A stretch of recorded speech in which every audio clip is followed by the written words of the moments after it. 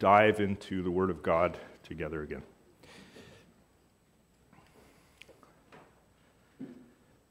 Father in heaven, it is no accident that we were each born on a specific day at a specific hour in a specific place, and that we will die in a specific place at a certain hour on a certain day, according to what you have written in your book.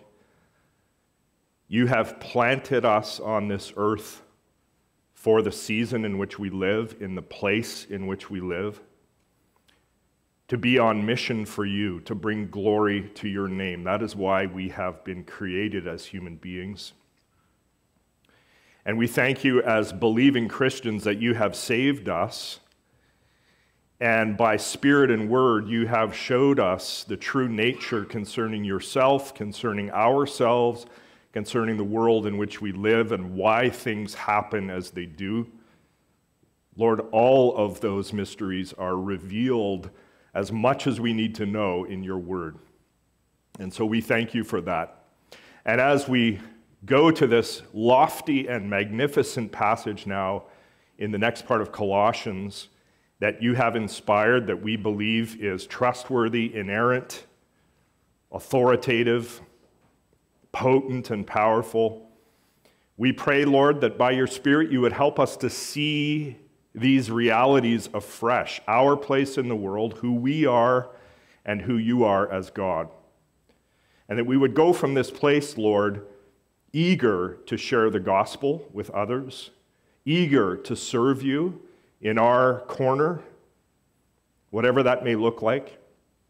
Father, you are so good to us, and you are faithful all the time. We ask forgiveness for our sins, and we thank you that they have been covered by the blood of your Son, Jesus Christ, on the cross. And Father, now come and make us glad by your word. We pray that this worship time that we've enjoyed so far would just simply continue now and then as we get prepared to leave this building later. We pray in Jesus' name. Amen. So maybe you can relate to this. I admit that there are moments when I start to feel overwhelmed with what is going on in our world. Maybe you do too. Viruses, wars, climate concerns, riots, shootings, scandals, confusions, divisions, earthquakes, chaos of all kinds. I think it would be very easy for us to simply conclude that the world is disintegrating right before our very eyes, that after all, there is no coherence to human experience. You ever seen one of those old movies where a town crier shows up suddenly in a town square, very loudly and very publicly announcing, proclaiming the decree that the king has given him to proclaim? Have you ever seen a scene like that? The town crier does not come proclaiming thoughts that he came up with or his own ideas. Rather, he is duty-bound to proclaim only the decree of his king. Now, one of the most common Greek words in the New Testament that is translated as preach or proclaim carries that very sense. So that as the guy that is standing behind this pulpit this morning preaching, I am duty-bound to proclaim not my own clever ideas, but the decree and the truth of the King, Jesus Christ. I am a town crier for the King as I stand before you today. I give you his message and not my own. And the truth that I have come to proclaim from the King this morning is that he remains in firm control of everything Every event, doesn't matter what it is, every event on the human side, every happening in the world of nature, every detail of the entire global story has happened and continues to happen right now within the sphere of his sovereign rule. Are you with me today? Right now, you and I live in a world that, despite all appearances, remains decisively under his authority.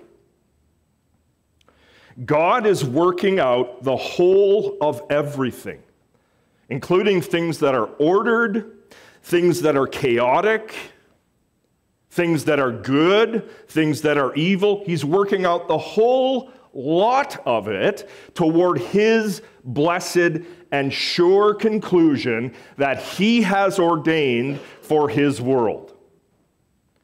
It's happening right now as we speak. So, my friend, don't fear. Don't be anxious. Don't despair. Don't panic.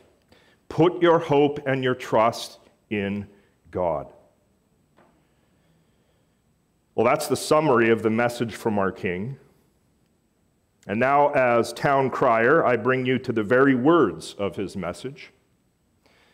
Beginning this morning at Colossians 1:15, he says, He, that is, the Son of God, Jesus Christ, he is what? The image of the invisible God, the firstborn of all creation. Now, our plan in these initial moments is to camp on this verse for a while because there is so much here for us. He is the image of the invisible God, the firstborn of all creation. When Paul writes here that the Son of God is the image of the invisible God, what he is really getting at is the relationship that exists between Son and Father. The relationship. The Son of God is now and has always been and will be for all eternity the image of the invisible Father. That is to say, friends, that the Son of God, the second person of the Trinity, has eternally, we need to see, eternally, he has had the same form and the same likeness as the Father. The Son of God has forever been the perfect reflection, the perfect revelation of the Father. The uncreated Son of God, and hear me when I use that word, uncreated. The uncreated Son of God for all eternity, not only in his incarnation, but for all eternity, has been the crystal clear mirror of the life and the character of the Father. He is the image of the invisible God. There was no beginning to his imaging the Father, and there will be no end to his imaging the Father. He is eternally the image. In the days of his incarnation, he said, and I think Robert quoted it in his prayer providentially, he said in John 14:9, oh, you didn't quote this one. There's another one coming that you did quote, Robert. There was a lot of scripture in that prayer. It was rich. It was rich. So he said in John 14:9, whoever has seen me has seen the Father. Whoever has seen me, says Jesus, has seen the Father. For all eternity, including those days of his incarnation, of course, he perfectly imaged the Father. But now it gets even deeper. This is a deep text. It gets even deeper and more breathtaking. The Son of God is, notice, he is the image, Paul says. He imaged the Father in eternity before the world was ever created. And then the world was created. And at the magnificent moment when human beings were created, God said, "Let us make man in our image after our likeness."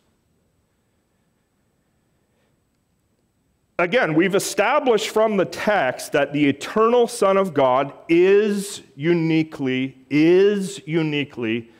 the image. But notice carefully, Adam and Eve were created in the image.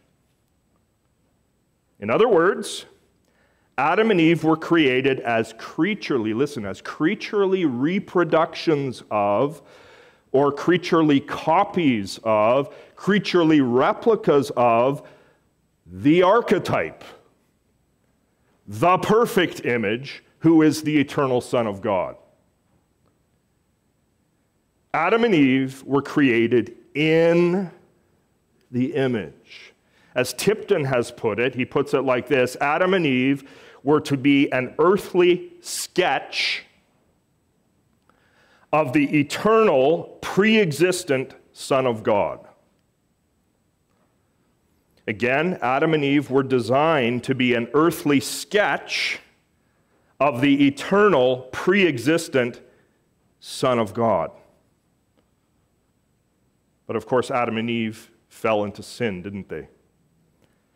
Tragically, they fell into sin, and their reflecting God now became broken and tarnished. The mirror was now cracked. And then in the fullness of time, when the eternal Son of God assumed human flesh, born into this world, to physically live, to teach, to die, to be resurrected, he successfully did what Adam did not. The eternal image, the Son of God, was born into this world in human flesh, and he overcame temptation, yes, and he obeyed God in all things, and he loved God with his whole heart, soul, and strength, and his neighbor as himself, and he ruled creation where Adam had failed to do that. Calming the sea, healing the sick, ruling creation. And so Jesus Christ, the eternal image of God, is called the last Adam in 1 Corinthians 15:45. The last Adam. Why?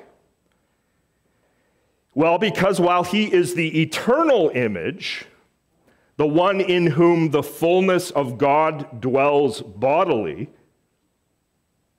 he came to earth to perfectly image God as a fleshly man, which is what Adam was supposed to do but did not.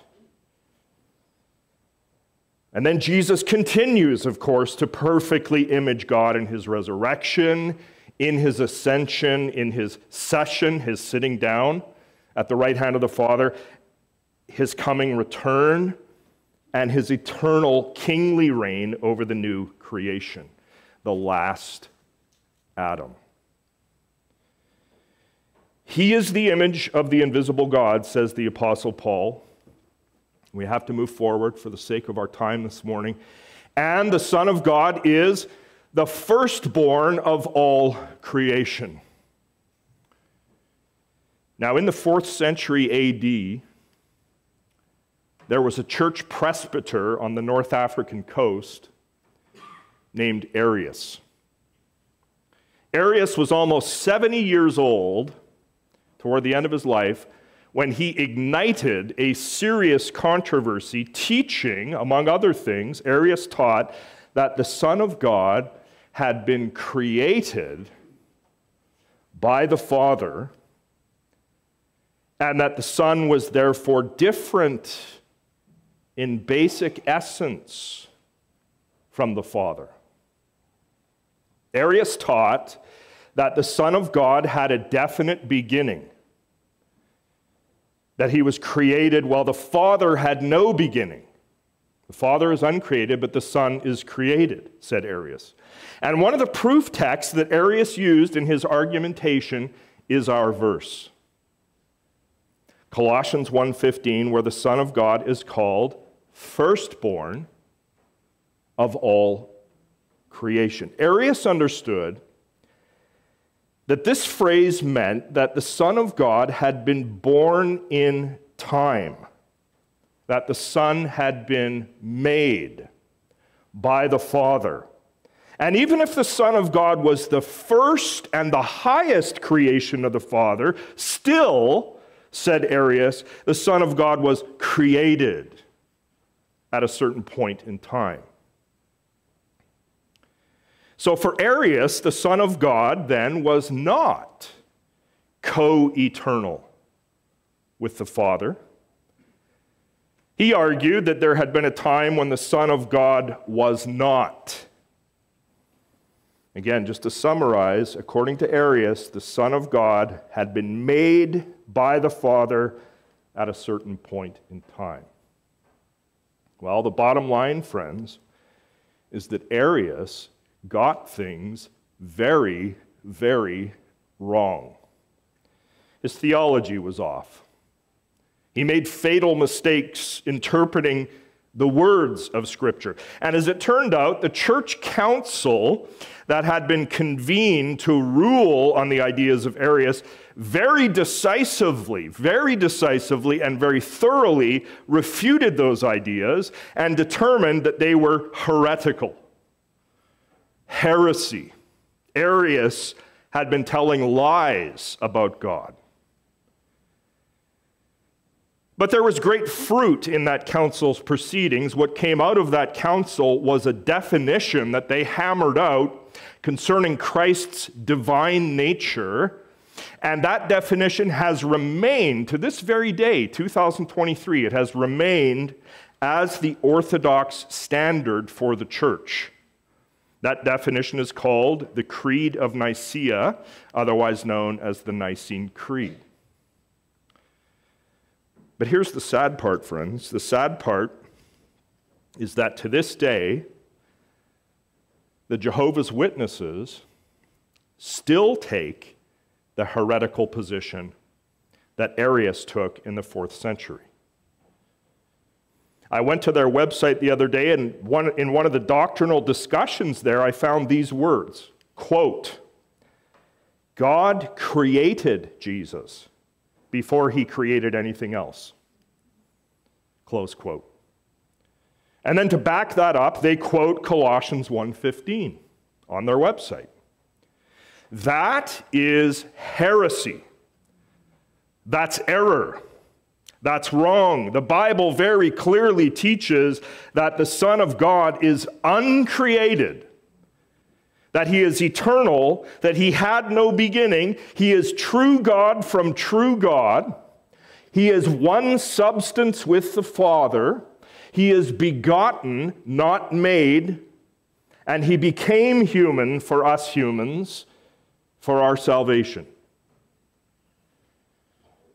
So then the phrase in our verse, firstborn of all creation, does not mean what Arius contended it meant. So what does it mean? Well, let's think on this together. And I want you to come with me for a moment to Psalm 89. A big part of what Psalm 89 does is it celebrates the covenant that God had made with David. And speaking of David, in the 27th verse, God says, notice, and I will make David, what? The firstborn, the highest of the kings of the earth. And we ask here, how in the world can the term firstborn apply to David? If we think purely in terms of his biological birth, David was not the firstborn. In his family, he was actually eighth born. David had several other brothers, siblings, who had been born before him. So, firstborn in Psalm 89 cannot have anything to do with David's biological birth order. It can't have anything to do with the time that David was born, comparing that time of his birth to the time of his other brothers' births. It's not that. And then if we think maybe, well, let's think of David's kingship. But even there, he wasn't firstborn either, because who had been king in Israel before David? Saul had. Saul was the firstborn king of Israel, if we want to put it that way. So firstborn in Psalm 89 does not mean that David was Israel's first king either. And so what does it mean for God to make David firstborn here? Well, in fact, you may have noticed already, sharp Bible scholars, that this verse in Psalm 89 actually spells out for us, doesn't it? The meaning of firstborn. Notice that right after that word firstborn, we have the phrase, the highest of the kings of the earth. Psalm 89, this is poetry. And in Hebrew poetry here, there is a direct relationship between that word firstborn and the subsequent phrase, the highest of the kings of the earth. It's this way, that in the world of Hebrew thinking, firstborn, listen, was often a way to describe status.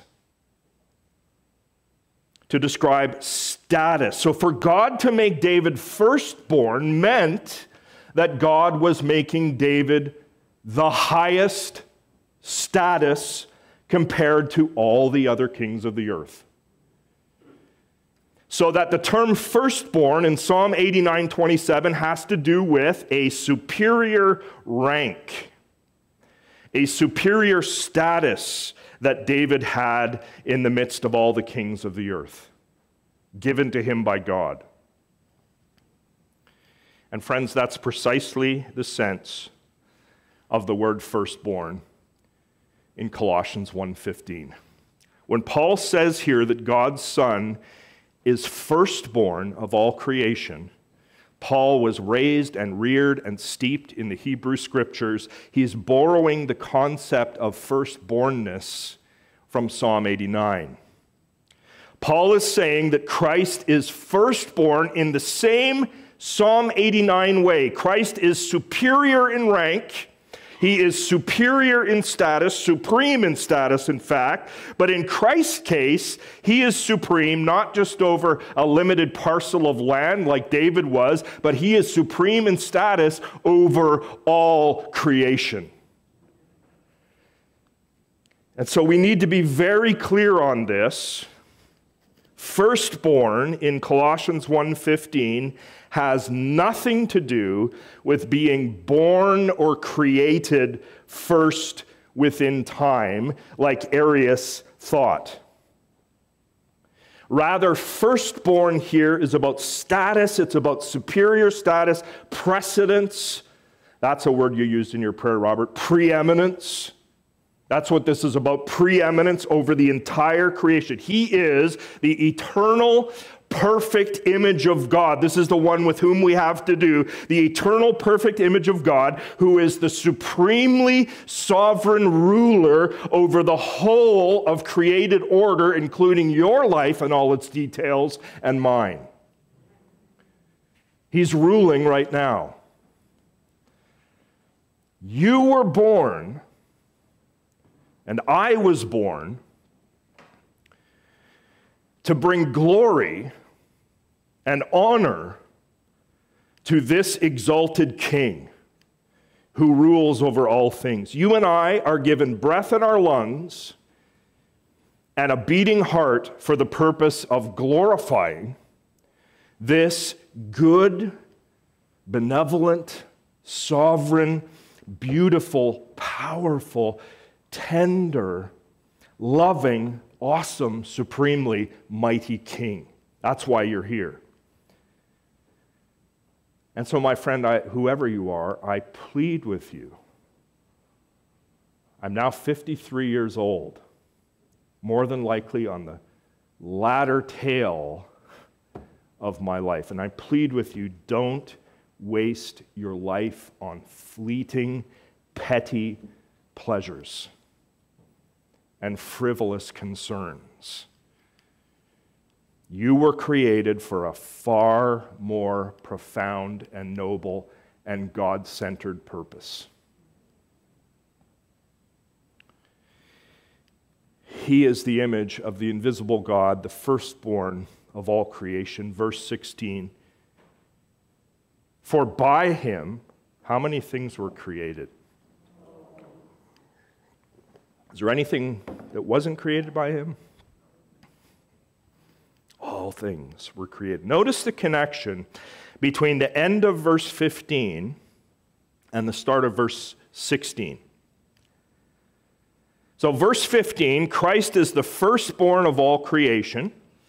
And we said that this means that the uncreated Son of God is supreme in rank and supreme in status over all creation. For, verse 16,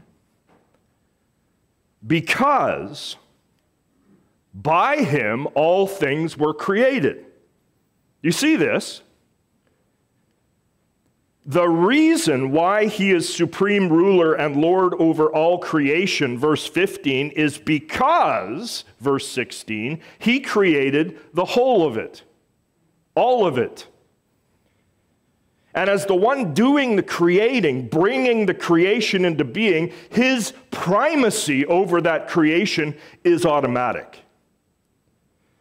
He created all things. He himself was not created. Therefore, he has supremacy over the whole of creation.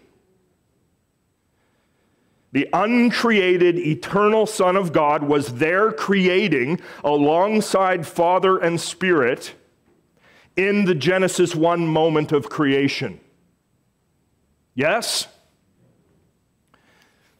As the creating God, he has automatic superior status over what he has made, including you and including me. We are not our own.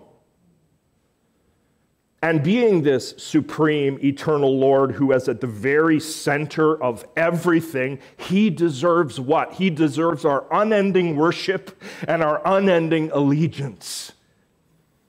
I hope this morning that each of us is feeling humbled, as we should, by the exalted, glorious Jesus Christ, and that our hearts right now are rising in reverence. This is my prayer, rising in reverence for him, even as we are considering him in this passage. He is worthy, amen? He is worthy. Notice in verse 16 that Paul is at pains to stress that the entire range of creation has come by Christ. For by him all things were created in heaven and on earth, throwback to Genesis 1, visible and invisible, whether thrones or dominions or rulers or authorities, and then it's repeated again, all things were created through him and for him. This is Paul's way of saying that the A to Z, or if you're American, A to Z, of the created order has come by Christ. It's come by Christ. Matter, non-matter. Animate things and inanimate things. The things we can sense and the things we can't sense. The things we know about and the things we don't know about. Every power, whether that power is earthly or heavenly, even powers that have willfully fallen away in rebellion from God's original design, all things have come by Christ. The comprehensive sweep of the entire created order has come by Christ. And we need to pay attention in this verse to those little words there, by, through, and for. By him, all things were created. Through him, all things were created. And all things were created for him. By, through, for. The word by here in the original Greek suggests that all things were created, listen, within the sphere of Christ's influence. All things were created within the sphere of Christ's influence, or all things were created in connection with Jesus, by him, in his sphere. And that word through means that Christ was the agent of creation. Everything came through his agency. Here's a verse quoted in Robert's prayer. Boy, this worked out well this morning. John 1, verse 3 says, all things were made through him, and without him was not anything made that was made. Through him. And then we have that last part at the end of verse 16 that says that all things are for him. Think of it, my friends. All things. Oxygen molecules, pine trees, granite, human beings, the Great Lakes, salamanders. All things have him, have Jesus Christ as their purpose and their goal. Amazing. For him, every single part of the entire created order to the uttermost is right now moving toward him as the ultimate goal. All things have their purpose in him. Everything.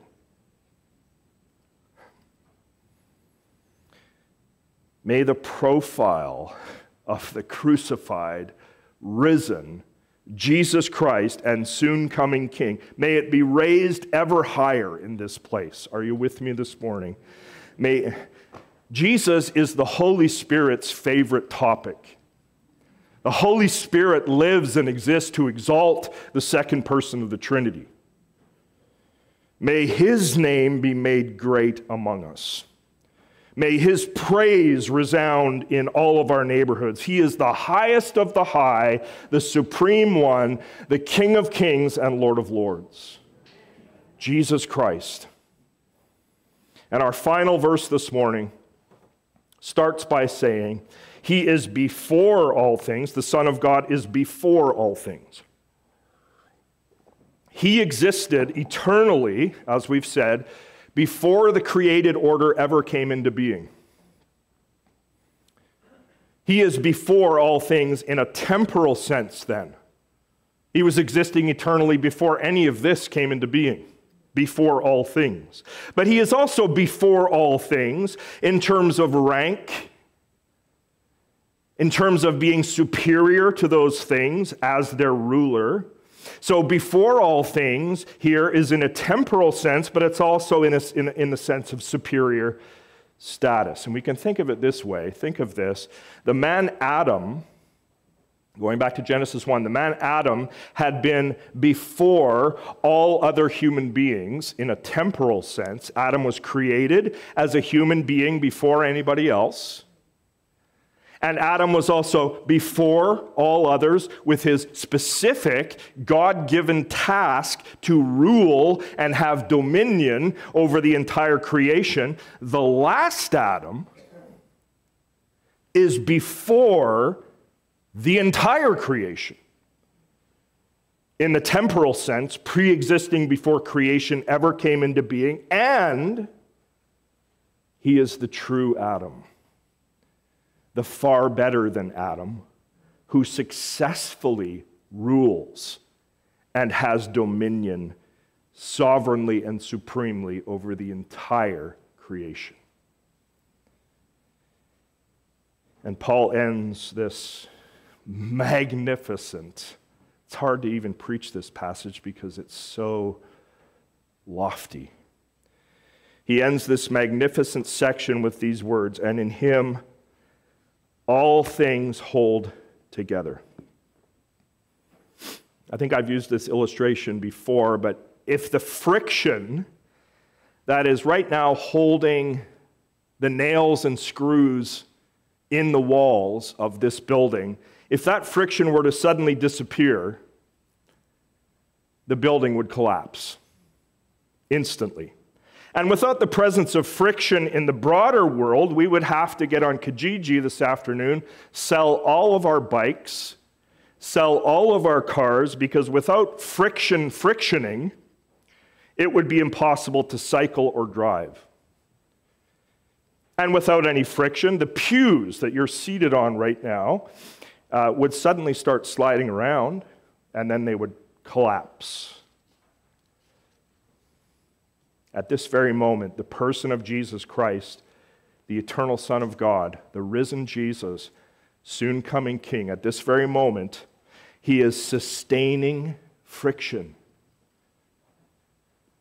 amongst all the other things that he's sustaining, so that your pew stays put, and that this building stays up and your car will be able to drive after this service. He is the cosmic glue that holds all things, holds all physical laws together right now. Without his holding the universe together, things would just simply disintegrate and collapse.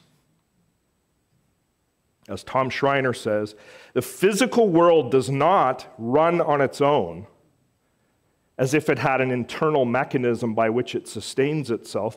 The world, listen, is sustained and upheld by Jesus Christ. Indeed. And I think that's a truth that is often lost altogether in the whole discussion of climate and the physical condition of this world. As believers in Jesus Christ, as his church, we must never forget that Jesus Christ holds all things together for as long as he wills that the things be held together. He's done it since the initial moment of creation, and he will continue to do it into the eternity of the new creation.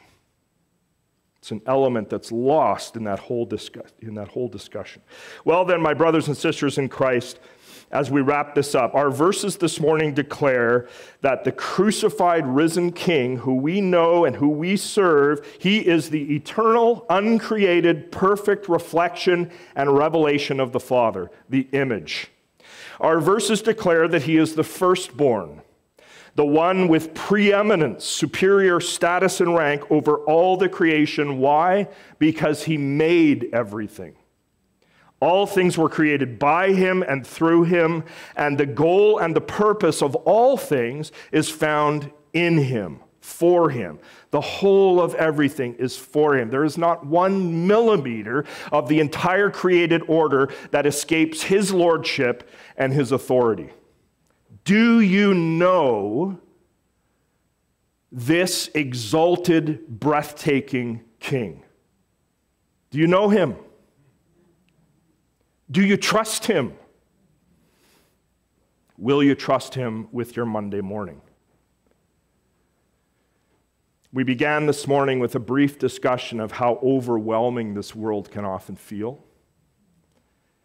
I've found that much of my own anxiousness about life in this world, been reflecting on this, it can be chalked up to the ridiculous notion that I have that somehow I must maintain control of my world, as if I am somehow sovereign. And then when the world seems out of my control, that's when the anxiousness starts creeping in. But the truth is, and I want you to listen carefully, that life is generally not in our control. It's in Christ's control. He is sovereign, and we are not. All things, including my life, your life, were created by him and through him and are for him. Everything is within his sphere. He maintains authority and preeminence over all things. So stop fretting, and I will too. There's so much, friends, we don't understand about life in this world. Would you agree? But Christ Jesus understands everything comprehensively and unshakably. And believers, he unfailingly, I want you to know this as we close now, he unfailingly has our best interests in mind at all times, in every way. He never leaves us by ourselves, ever. And so I exhort you this morning, and then I'm done, to trust this trustworthy, supreme, preeminent, eternal Christ, the Lord of all things, as we've seen in Scripture today. Trust him in everything. Let's pray.